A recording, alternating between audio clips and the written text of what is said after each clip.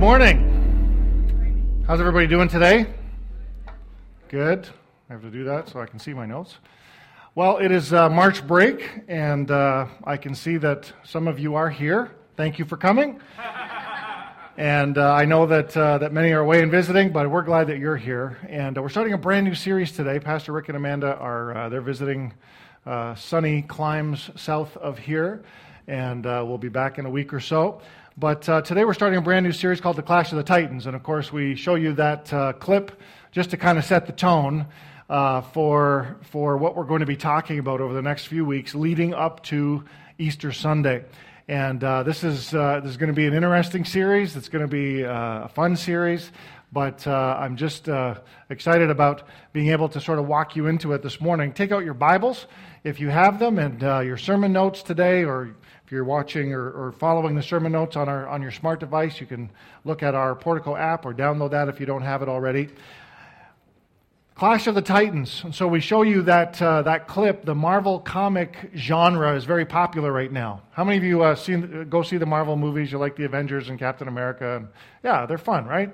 And we watch those. We like to watch those because of this epic struggle between good and evil. And even in the clip there, you saw the villain sort of watching from above. It's amazing how the villain ends up even turning the good people against each other, right? There's this epic struggle between good and evil. And over the next few weeks, we're going to be talking about the most epic battle of the entire universe and the history of the world. And that is the epic battle between ultimate good and ultimate evil. Not just the skirmishes that happen all of the time on our news channels and in our media, but the battle between the big guns, the ultimate representations of good and evil. And so to get us started today in this conversation, we're going to go to a text in the book of Ephesians. And if you have your Bibles, you can turn there. We're going to look at the book of Ephesians, where Paul gives us some insight, just a little insight into this battle, one that is much broader and far-reaching than most times I think we really like to think about. Ephesians chapter 6, verses 11 and 12. And here's what Paul says there. He says, "Put on the full armor of God, so that you can take your stand against the devil's schemes.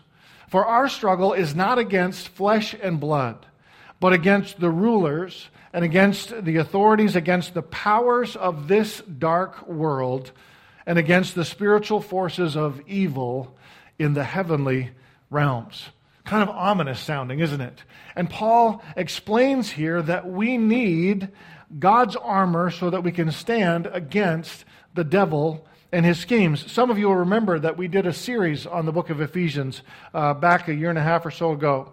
And we talked a lot about, how God has invited us into this new community, this new family, his family of God. And we talked about God's love and his grace and his transforming power in our lives. We talked about, unity together with the family. But also in Ephesians, Paul introduces this idea of evil. He talks to us about this challenges us to live as children of light, setting up this idea that there is a struggle between two kingdoms, one of darkness and one of light, one of evil and one of good. And so we as followers of Jesus understand that our personal, individual battle with the schemes of the devil, with evil and temptation, that is just a microcosm. It's a smaller version of the epic battle that is going on between God and Satan. Paul says our struggle is not against people, but it's against the spiritual forces of evil. There is a cosmic battle between good and evil that is carried on in the heavenly realms. We are, for the most part, unaware of it. And Paul makes reference to that here in our text. And if that is a battle we need to be aware of as individual followers of Jesus, then it stands to reason that it's also a battle that's being carried on at the macro level, at the larger level between God and Satan. Yes, I said Satan. We're actually going to talk about Satan today, about the devil. The whole message is about the devil. Isn't that exciting? I thought you'd be thrilled. We're going to talk about Satan today. I know we don't like to talk about him too much, but we're going to unmask him, I hope, today for who he really is. There's always been a lot of fascination with this persona. the representation of evil, books written, movies made, jokes delivered about the idea of an ultimate ruler of evil. This season on network television, there's actually a brand new TV series called Lucifer. Have you seen this? Now, I'm not suggesting that you watch it, but like, any Hollywood portrayal, I'm thinking it's far from accurate, probably filled with all kinds of creative license and, comedic and satirical content. But it speaks to this fascination with evil and with the persona of the devil that is so evident in our world today. And so this morning, the title of our message is The Uprising.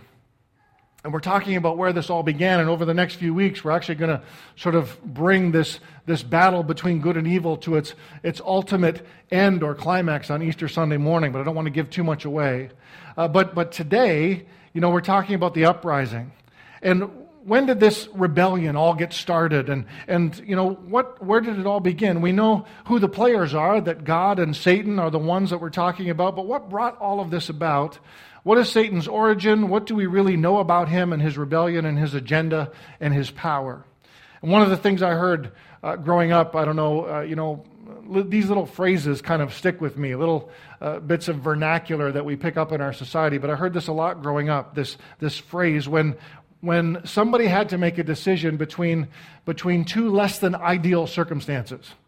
Like if you are thinking about firing somebody at work because they're not doing a great job, but then you're also thinking, well, I don't really know this other person that I'm considering. And we used to use a phrase that went something like this: it's better to stick with the devil you know than to go with the devil you don't, right?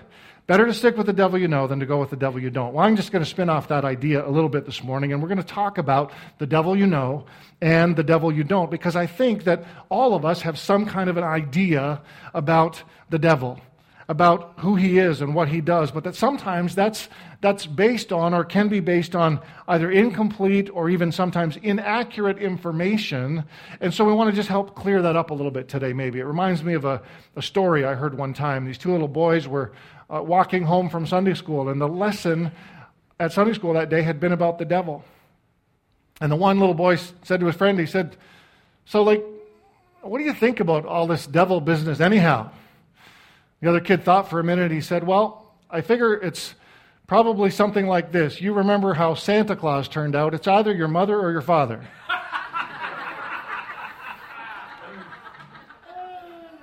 So you can see where some of the confusion can come in. All right, so let's first of all talk about the devil you know. The devil you know. Or more to the point, maybe the devil you think you know. As I said, we all have some kind of idea, some kind of perception as to what the devil is like. We've all heard all kinds of rhetoric from our North American culture that informs some or all of our misconceptions about the devil. Growing up, I heard phrases like, an idle mind is the devil's playground, or idle hands are the devil's playthings. And then one that we've probably all used at some point or another: speak of the devil, and he shall appear, right? And it's not usually a compliment when we say that. It's somebody's just kind of walked in the room and we've just been talking about them, right? So we've all used these kind of phrases, this kind of vernacular. Then there's the TV and the film industry in Hollywood that has tried to educate us about the devil or Satan. Movies from the horror genre like The Exorcist or The Omen, dramas like The Devil's Advocate, comedies like Bedazzled, and new TV series, the one that I just mentioned before. All of these kind of shape what society thinks they know about the devil, to the point where there is an image conjured up in our minds of this guy with jet black hair, dressed in red tights with horns and a spiky long tail, and who carries a pitchfork, and who laughs like this. Mwah! Nice. Just like that. Okay. That's the end of the special effects. Anybody? Great job, Stuart. Anybody here old enough, I should say? I'm just scanning the room. There might only be a couple of us. Anybody here old enough to remember the 70s? Anybody remember? No, I hear lots of no's. Hey, we're going to take you back to the 70s for a minute. There was a comedian in the 70s named Flip Wilson who used to do this signature comedy sketch based on the phrase, "The devil made me do it." So let's go back to the 70s for just a minute. Came in the house, she had the box. Rev saw it. Rev said, "What, another dress?" I said, "This is ridiculous.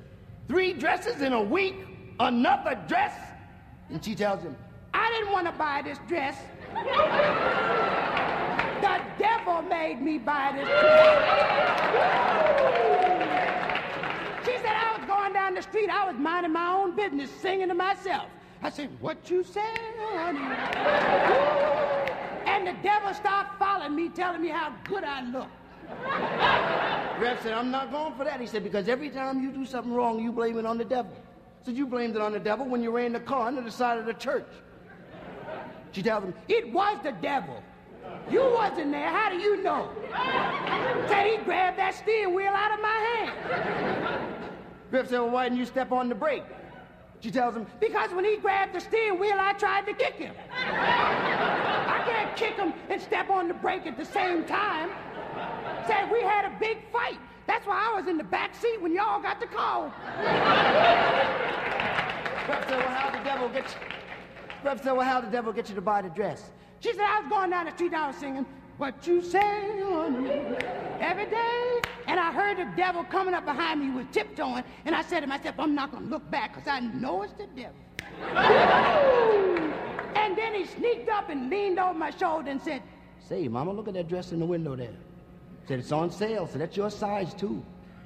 Got a lot of flowers. You know you'd like a lot of flowers. So why don't you treat yourself to that dress?" I said, "Cut that out, devil. I ain't buying no dresses. You better leave me alone, honey." The devil said, "Well, why don't you try it on? You can try it on. Rev will never know about you trying it on. It's free. They're not going to charge you nothing to try it on. You owe yourself a try on." I said, "I'm not even trying it on, devil. I'm not even going to go in there and look at it." That's when the devil shoved me in the door. He said, "The devil shoved me in the door." I said, "Cut that out, devil." And he pushed me over to where the dress was. And he threatened me and made me try it on. Then he pulled a gun and made me sign your name to a check. Rev said, "How come the devil's always making you do something for yourself? When's the devil going to do me a favor?" She said, "I asked him about that. He said he did already. Devil said if it wasn't for him, you wouldn't even have a job."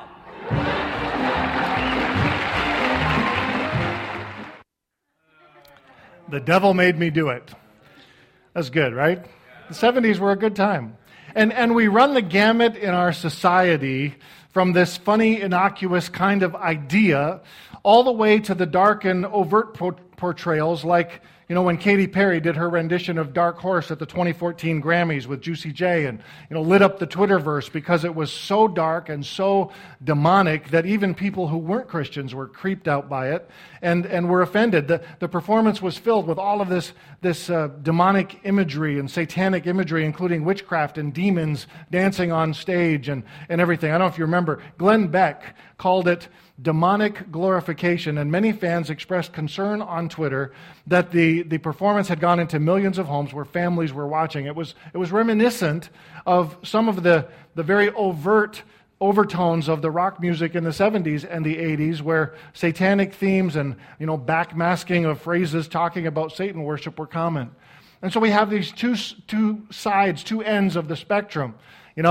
We talk about the devil as if it's something funny, and then we have this other dark, very demonic, satanic kind of imagery that can happen on the other end. All of these sound bites and these influences tend to end up melding and merging and mixing together until we have created an idea of what we think we know, to the point that the truth gets lost somewhere in translation. Here's how that begins to become evident in the present day. In a recent survey done by George Barna and his organization, most American Christians, now he describes or defines Christians as those who attend church and who give in the offering. So, we maybe have a different definition, but most of those people that they talked to said this: they no longer believe that Satan exists. Another survey by Lifeway Research in 2010 shows that 4 out of 10 millennials believe Satan is not a real person, but just a symbol of evil.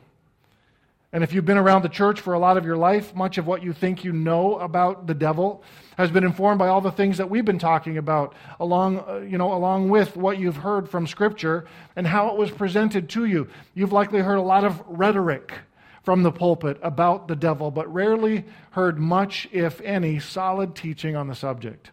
I was just thinking about this the other day, and Pastor Doug and I were talking about it on Friday. I said, you know what? I don't think I've ever preached an entire message about the devil. I don't think I've ever done that. And we were just talking about that. So we need to learn. We've not heard teaching about who he is and what he does and so on. And if all you heard was that the devil is evil incarnate and the father of lies and that he is out to get you, well, then that also frames an interesting perception, but really is only a part of the story. So here's a couple things we generally do know as Christians. 1 Peter 5:8. 1 Peter 5:8 tells us, be alert and of sober mind. Your enemy, the devil, prowls around like a roaring lion, looking for someone to devour. He's like a roaring lion, it says. We know that the devil is on the prowl, and that like a roaring lion, he's looking to take down his prey, that's us, or to devour us. So we should be careful, we should be alert, we should be on the lookout for the devil's schemes. So we know he's like a roaring lion. We also know, generally, that he is the one who tempts us to do wrong. That's where that funny kind of sketch comes from. 1 Thessalonians 13:15, it calls Satan the tempter. And everybody knows about, Adam and Eve in the Garden of Eden. And we'll talk more about that next week. We're going to talk actually about the garden next week a little bit more. But we also know that Jesus himself was tempted by the devil. Matthew 4 and verse 1 says that then Jesus was led by the Spirit into the wilderness to be tempted by the devil. And we remember the story and the different temptations and so on. So we know that the devil is the one who tempts us to sin and to do wrong. But we also know, based on Jesus' example, that we don't have to give in to temptation, but we can withstand.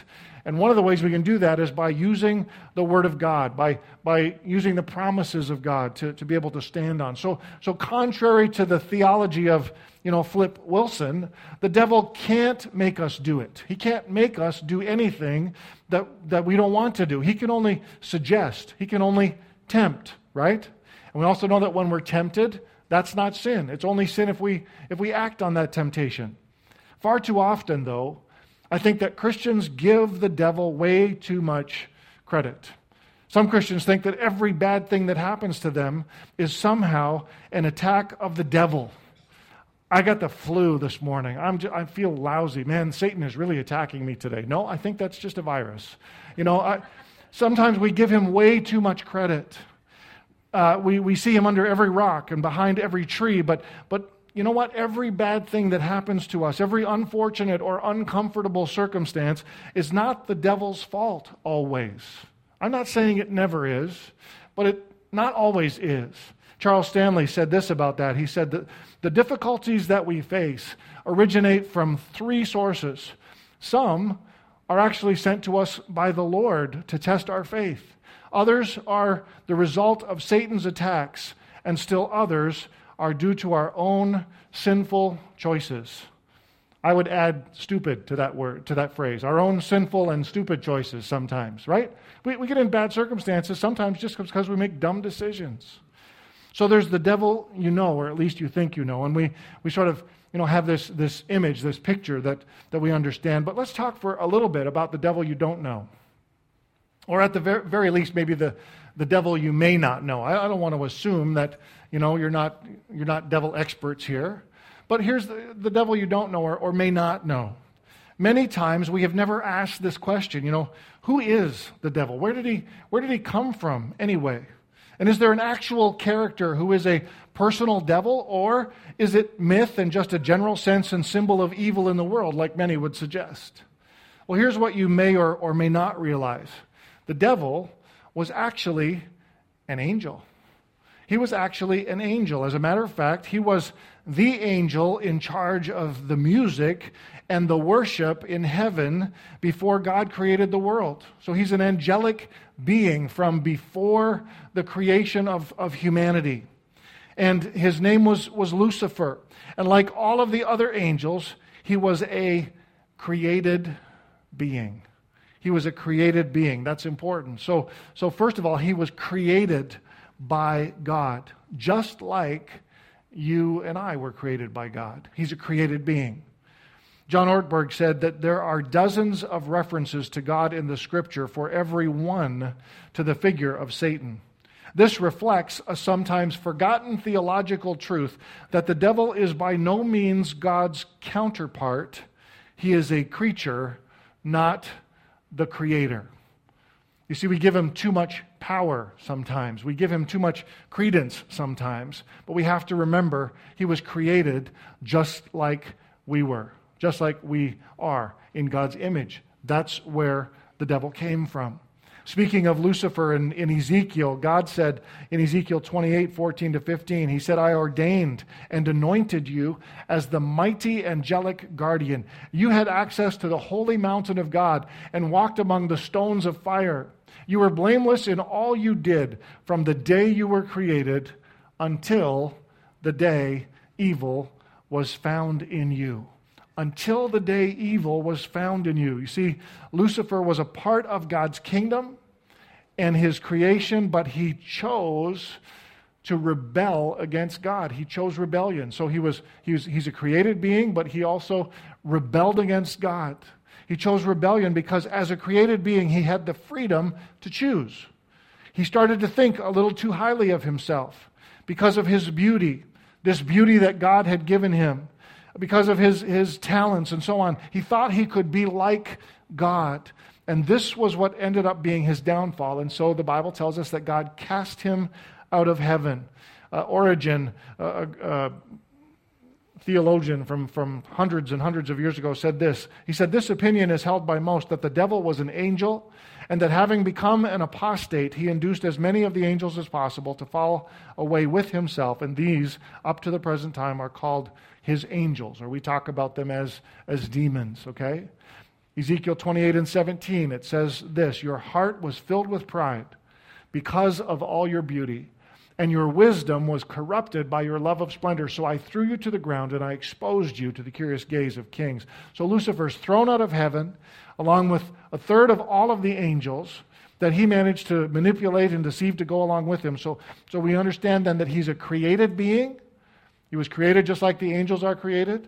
And by the way, maybe this helps with your theology of angels a little bit too. Angels are not just robots doing God's bidding. Angels also are created beings with freedom of choice. And they choose to serve in God's kingdom and to look out over us and so on. So there's this idea that we need to understand here. He's created, he rebels against God, but that wasn't quite enough for him. He also then set himself up as an enemy of God, the primary enemy of God. In Isaiah 14:12-15, we read this, how you are fallen from heaven, O shining star, son of the morning. You have been thrown down to the earth, you who destroyed the nations of the world. For you said to yourself, I will ascend to heaven and set my throne above God's stars, and I will preside on the mountain of the gods far away in the north. I will climb to the highest heavens and be like the Most High. Instead, you will be brought down, God says, to the depths, to the place of the dead, down to its lowest depths. So by trying to set himself up against God, to be like God, he effectively made himself God's enemy, the enemy of God. But not an enemy on par with God, and that's important for you to remember. He's not the same as God. He is not God's counterpart. He's actually, if you think about it, probably Michael the archangel's counterpart. That's the best he can do. God created him, okay? So he's not an enemy on par with God. He's simply his adversary. So the devil and a third of the angels, they're kicked out of heaven because they rebelled against God, and now they're God's enemies. But what are they up to now? And that's the last thing I want to just talk to you about for a little bit, and that is this whole idea of the devil's domain. The devil's domain.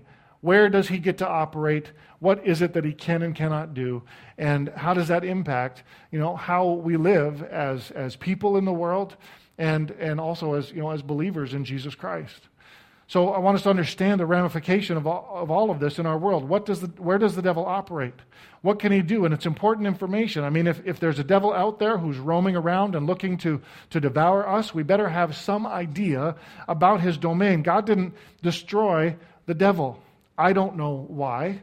He didn't, though. He just kicked him out of heaven, and he allows him to operate in this world among human beings, God's other creations, because as humans, we also have the freedom to choose what we want. And God wants us to have a choice. He doesn't, we've talked about this before. God didn't make us all robots.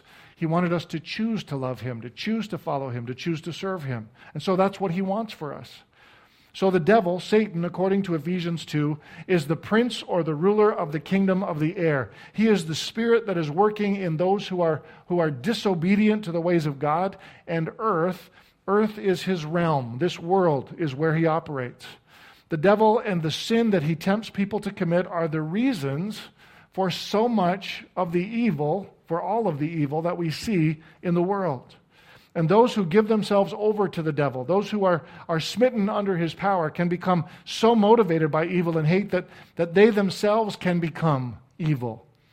Satan is a real and a powerful force in the world. And so I don't want to diminish that idea. I don't want you to think, that this is not real stuff that we're talking about. It is real. We have seen it over and over again in the history of the world, where it seemed that evil incarnate had been unleashed through certain events. I think of Hitler and the Nazi regime that slaughtered over 6 million Jews in an attempt to obliterate them from the earth. Whenever I visit the Holocaust Museum at Yad Vashem in Jerusalem and go through those exhibits and witness the heinous atrocities that were committed, I am convinced that Hitler was driven by the power of Satan himself.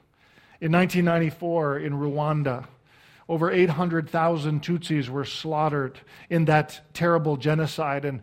And Romeo Dallaire, a Canadian general who was serving in Rwanda with the UN at the time, said this about what he witnessed. He said, I know that there is a God. I know that there is a God because in Rwanda I shook hands with the devil. I have seen him. I have smelled him. And I have touched him. I know that the devil exists, and therefore I know there is a God.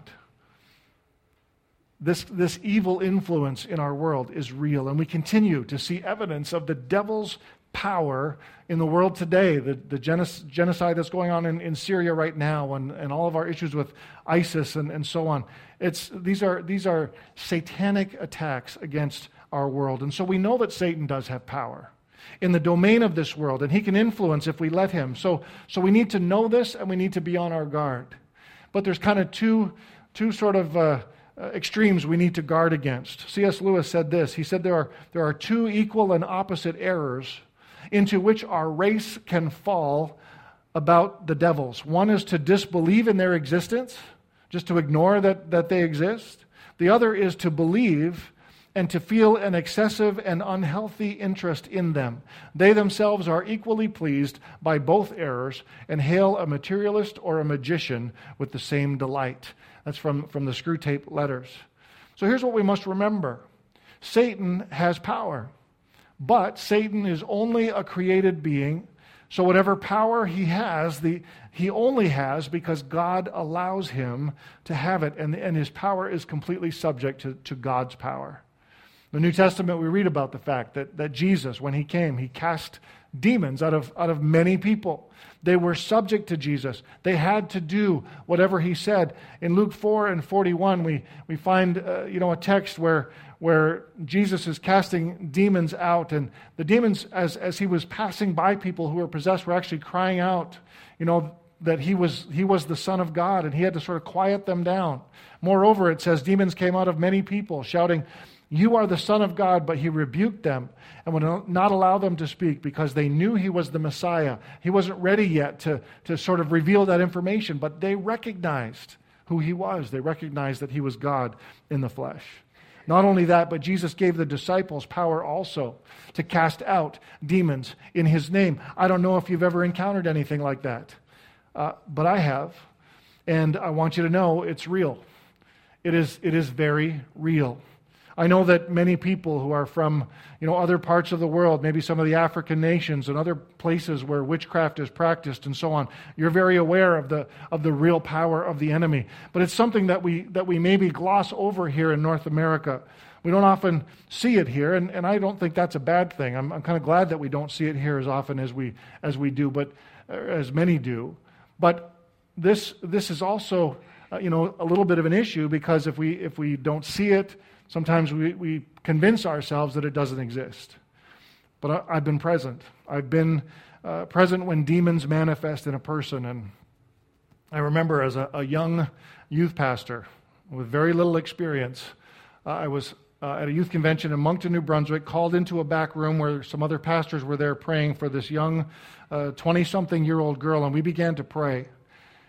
And the sounds that came from her were not the sounds that, a young lady would make. The voice was not her own, and she started, spewing these terrible things from her mouth. She became inhumanly strong. I can only explain it that way. She had the strength of 4 or 5 men. It took 6 of us to just hold her down. And it was just a very, very unsettling thing. The ordeal took probably 2 hours, but as we prayed in Jesus' name, the evil spirit finally came out of her, leaving her nearly lifeless and exhausted. And I don't tell you that to scare you today or to brag about what happened. I tell you that because the devil only has power because God who created him allows it, and because people open themselves up to it. But the devil must go, has to go, in the name of Jesus. Because Jesus Christ is inside of you, you too have power over the enemy. He is a defeated foe. And if we live lives that are submitted to God the Father and have Jesus living in our hearts and the power of the Holy Spirit working in us, then the devil is powerless against us. He may tempt, he may try, he may even bring circumstances that are painful or uncomfortable, but at the sound of Jesus' name, he has no power and has to run away. I love that. James 4:7 says, "Submit yourselves then to God. Resist the devil, and he will flee from you." Resist him, and he will flee. That's what you really need to know today. That's what we need to know. We need to know that the devil's domain is limited because of the power of God that is in you. He is only a created being like we are. And so, he's granted, he has power. He does have power in this world. But because of Christ living within us, he has no power over us that we don't let him have. Okay? So how do I let him have it? Well, you think about that. When we open our minds to temptation, when we willfully sin, those are all ways that the devil begins to get a foothold in our lives. When we are, when we're angry, the Bible says, don't be angry, or be angry but don't sin, because you don't want the devil to get a foothold in your life. Okay, so he has no power that we don't let him have. 1 John 4 and verse 4 says, "You, dear children, are from God and have overcome them, because the one who is in you is greater than the one who is in the world." Sorry, I memorized this in another version. Greater is he that is in you. You guys know this? Greater is he that is in you than he that is in the world. Okay? We have power over the enemy because of Christ in us. And so we understand that. Jesus in you is greater. We have victory. We have power over the enemy because of Christ. I want to just finish with this quote today. It's from an evangelical theologian named Roger Olson, and I realized that there are still a lot of questions. I didn't tell you everything you need to know about the devil today, and we don't fully understand. I don't even fully understand about what all of this really is and means, but I do know this. There's a real devil. He has real power, but he is subject to the power of God, and he has to flee in Jesus' name. I know all of that, okay? And we need to understand that as well. This uprising that we're talking about today is the beginning of this incredible epic battle between good and evil. And we're going to talk over the next couple of weeks about how this battle gets fought and seesaws back and forth. And we're going to talk about it again on Good Friday and then on Easter Sunday. And it's going to be great, I promise you. You don't want to miss it, okay? But here's the quote, because I know there's still a lot of questions and a lot we don't understand about Satan and his power.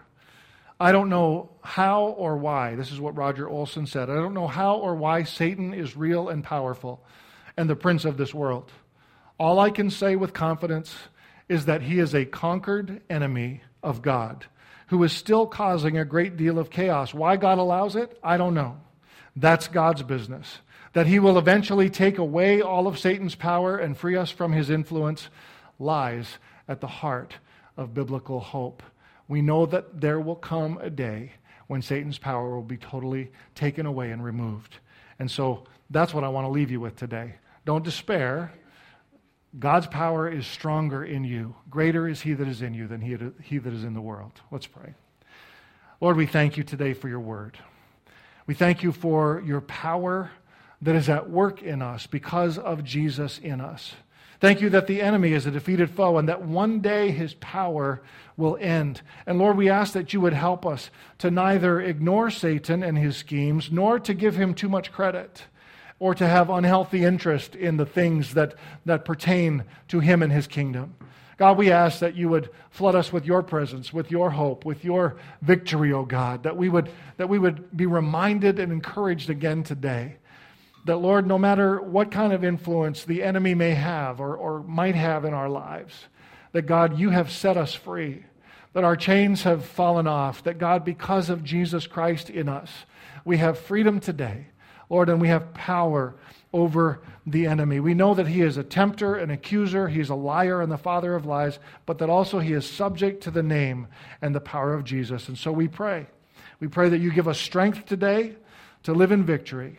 Lord, to withstand the advances of the enemy, we ask these things in Jesus' name. Amen. Amen.